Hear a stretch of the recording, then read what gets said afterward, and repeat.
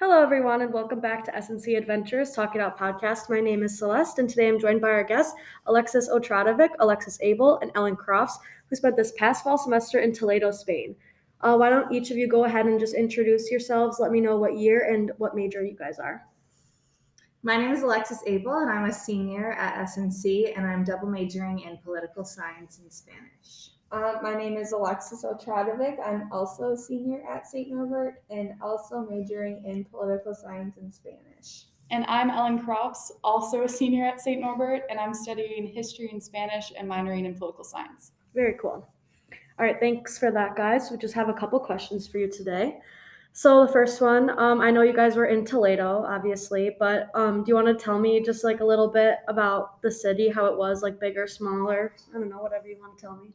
Yeah, so Toledo is kind of a medium-sized city. I would compare it a lot to Green Bay in size. It's also a very historic city.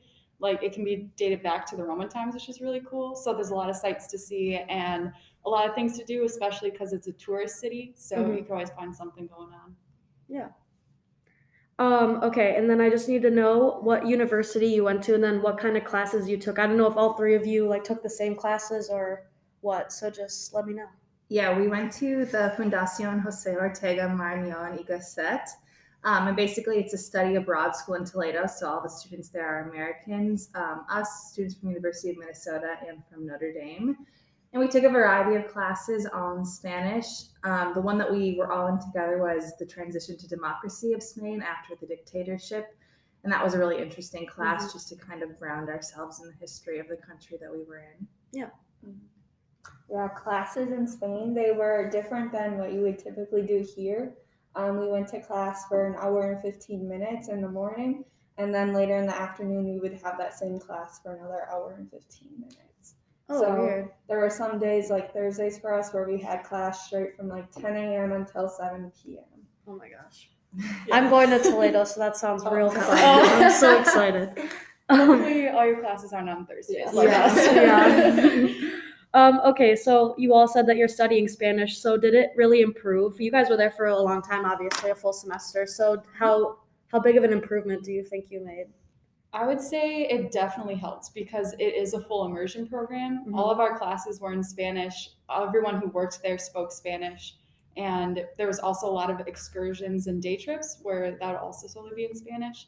So I think that, along with just living in the area and visiting sites, it kind of forces you to use the language. So it definitely helped, especially throughout the 3.5 months of using it. Yeah, I think what you get being abroad is you learn how to talk more in conversations, because obviously when you're learning Spanish in a class, you aren't using that everyday language. But when you're conversing with local people, you are using the local language. I noticed it a lot in my writing. Before I would sit down and write a paper and it would take maybe hours.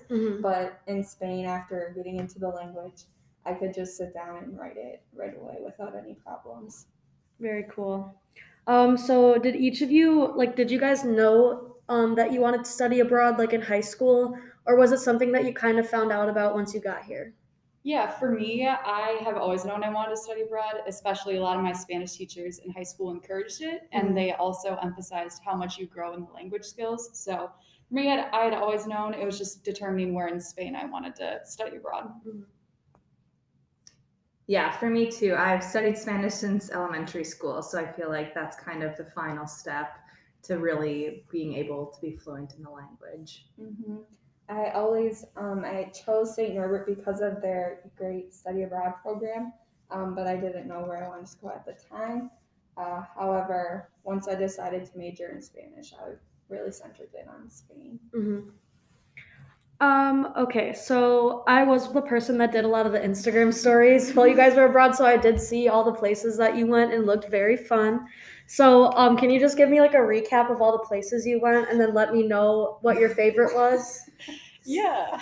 So outside of Spain, we went to Lisbon, Portugal. We did a little road trip through Italy to Venice, Florence, Pisa, and Rome. Paris in France, and then Transylvania in Romania. Those were my favorite pictures. That was so fun. And then inside of Spain, obviously we lived in Toledo. We were in Madrid, Salamanca, Segovia, Barcelona, Cordoba, and Granada. Yeah. Yeah. You guys really got around. That's crazy. You definitely have done the most traveling out of everyone that I've interviewed so far. Oh, well, Yeah. go us. Yeah. So what was each of your favorites? I would say within Spain, my favorite was either Salamanca or Granada, especially just going around the city. They both had really unique nightlife and they also had really cool historical sites. Mhm. So as a history buff, I really like Yeah. that. And outside, I would say either Paris or Romania. Because one, I love fall, so Romania was really Yeah. cool. And then Paris just kind of blew me away. It was really cool.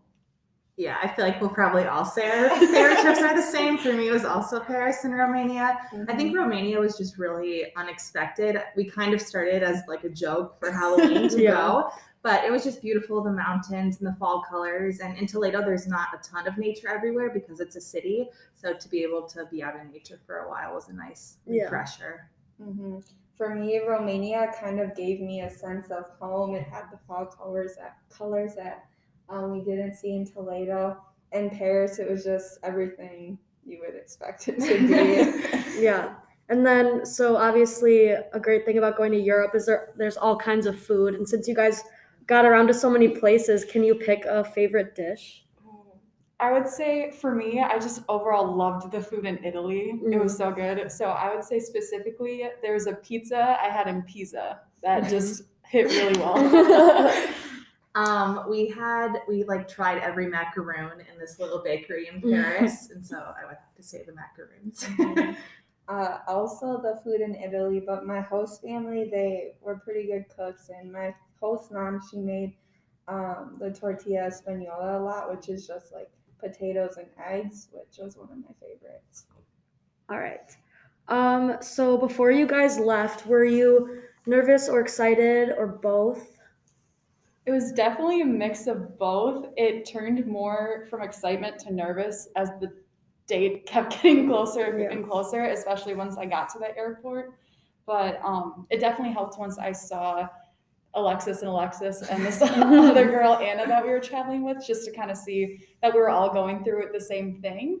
And also just to kind of hype each other up that, yay, like we're finally doing this, especially with COVID. It had gotten postponed for me twice, and I think for you guys similarly. So just to finally be able to do it was really great. Mm-hmm. Yeah, I was also very nervous. I am someone who gets homesick pretty easily, so I thought I was going to struggle with it a lot. But I think for me, like the turning point was just as COVID kind of was in flux in the summer, we had talked a couple times about like, will our trip get canceled? And I think when that seemed to be a possibility, it kind of really showed me that like, no, I want this experience no matter how scary it might be. Mm-hmm. I was mainly in denial until we actually landed in Madrid. I'm a super nervous flyer, so I was more freaked out about having to fly over the ocean than actually being there. But once we got there, there were no issues. Yeah, I've never left the country or had to fly honestly that far away. So Yeah. Same here. Not looking forward to it. So you can see 3 people did it, and we all survived and Okay. came back. So you'll be They gave okay. me food, so. Yeah. I sat next to Alexis on the plane and actually cried out the window. She didn't even know because we had just met. But it was all fine. Okay, so I know you guys get a list for packing, just like kind of essentials you should bring, but you know, people still kind of fudge up and forget stuff or pack extra stuff. So was there anything that you guys brought that you realized you really didn't need, like once you got there, you like just didn't use a lot? Or was there something that you forgot that would have been very helpful? The only thing I can think of is I didn't process that you do laundry there, so I didn't really have a laundry bag of some sort. So trying to get to, because Alexis and I lived in the residency, so transporting that got a little tricky. Yeah. But otherwise, I think all the lists and stuff really helped. The biggest benefit, I think, is having an adapter. And also, I have a water bottle that had a filter built in, and that helped me a ton during my time there. Mm-hmm. Yeah, for me, I think the one thing that I did is I brought a lot of clothes to try to dress like a Spaniard, which is good, but I didn't think about those days when you're just going to class and hanging out around school. So I would have brought more just like lounging clothes that are maybe more American, but just for hanging out in. Yeah. Mm-hmm. I recommend good walking shoes, whether it be like tennis shoes or whichever you prefer. And also, I bought all of my toiletries once we got to Spain, so you don't have that extra weight in your suitcase and you don't have to worry about any of that. Yeah, I heard this really good trick. I can't remember. I think it was Bridget Massey. She was in Ireland, and she told me that she knew she was going to be buying a lot of stuff when she was there, so she packed a super huge suitcase and then put her actual suitcase like with her stuff inside of it, so that like she had two suitcases technically. And I literally made a mental note of that. I was like, I'm definitely going to do that. That's genius. smart. That's something I wish I would have known. Okay. So, Alexis, I know you talked a little bit about how you're prone to homesickness, but did either you, Alexis or Ellen, did you guys face that, or was there any other issues you guys had, like acclimating to life there or anything like that?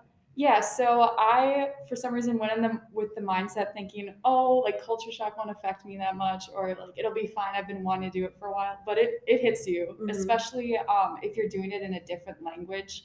It's just really hard, especially the first week, because you're exhausted and you're trying to adjust and you're trying to meet all these people and all these friends really quick. So it's definitely hard.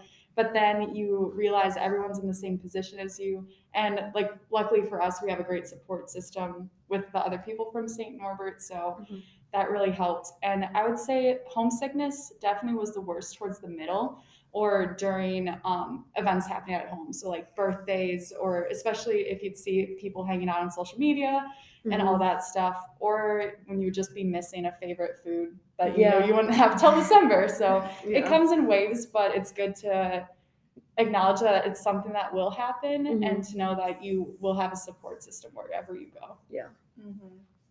For me, the most that I had trouble with was like the tiredness and the exhaustion. We really did travel nonstop. So it was just a lot with like classes and homework and just trying to take in everything in Toledo. Same for you? Yeah, pretty much. But having like the support system, like Ellen said, we started talking before we left, and just that comfort in knowing that we're all kind of going through the same thing. I know there was a lot of days when I would say to Ellen, like, I just am really homesick today, and just like just knowing that everybody is feeling the same helped a lot. All right. So I know you guys said you were a little homesick, but looking back, were you like excited to come home?